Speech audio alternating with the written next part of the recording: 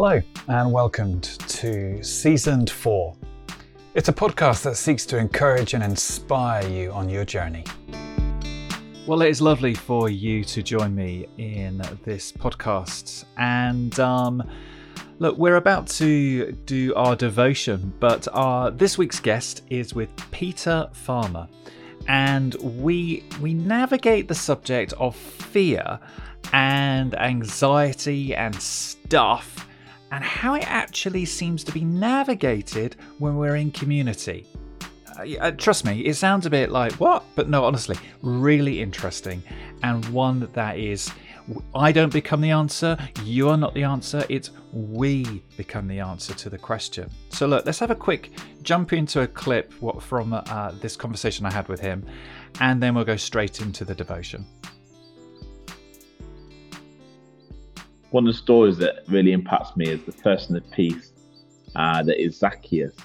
A short man up a tree. And Jesus says, I'm coming to your house today. I'm coming to your household, your oikos.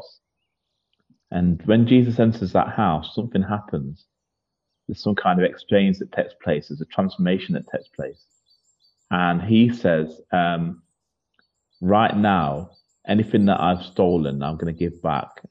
And I think he says 4 times that which I've kind of been taken from me, or I can't remember the exact phrase. Yeah. I'm going to pay back. So an economic miracle comes to that whole region.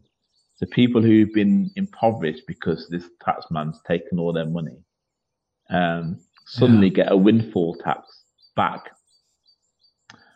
All throughout that whole region. All these people are receiving these miracles based on the transformation that happens in this one household with this one man. Where Jesus says salvation has come to this household. And imagine if that happened today. Imagine if 2 people went out in twos like Jesus instructed in Matthew 10, Luke 10, and found a Zacchaeus.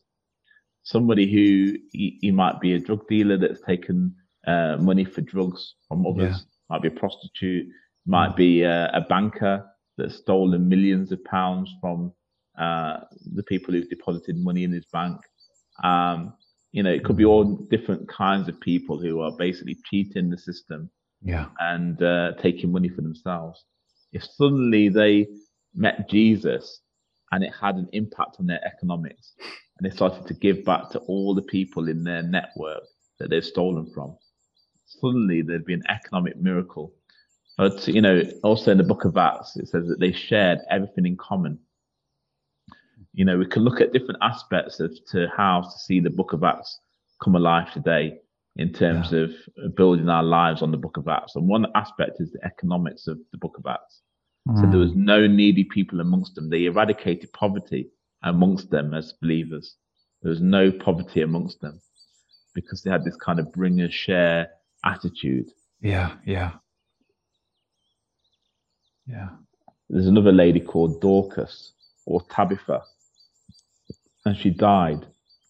And the Apostle Peter was called over because the people in that community were so moved by this Tabitha because she kind of knitted together aprons and different kind of clothing and materials for the people in the locality. Yeah. So she was a kind of provider, a caregiver and a provider for people in their community, and she died. And so they called for the Apostle Peter, and he went into a room and he, raised her from the dead. So imagine that happening again, that kind of, it's not just that somebody was raised from the dead, it's that the person who provided for the community was raised from the dead. Yeah. So the joy was a double joy. We've now got back somebody who is a giver in our community. So Zacchaeus was somebody that stole and now gave. Tabitha was somebody that gave but was dead and now was alive again. And then the early church were people who practiced this kind of koinonos sharing, where there was no needy amongst them. All those are miracles and signs of the kingdom. That what we're talking about earlier about growing up in poverty, or people saying we've got a poverty mentality. But really, the church has a poverty mentality if we can't pronounce this kind of announcement. There's no needy amongst us. Yeah. Yeah. I love that in itself is a big sign of the kingdom. Okay, well, let's get into this devotion right now. What do you value? In Matthew chapter 6, verse 26 to 27 in the Passion Translation, it reads, "Look at the birds. Do you think they worry about their existence?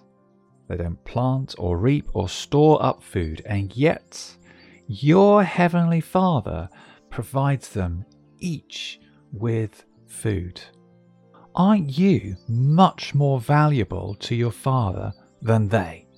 So which one of you, by worrying, could add anything to your life?"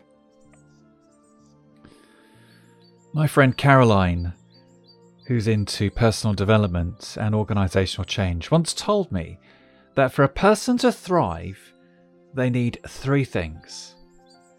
They need to have a feeling of belonging, of being valued, and a sense of worth. Isn't it interesting that this passage continues to say fretting about living is a waste of time? Instead, it states the Father has it. He will provide our needs without us having to worry. He meets our needs. Casting all our cares and trusting in Him is so liberating. This is then supercharged that we belong to His kingdom.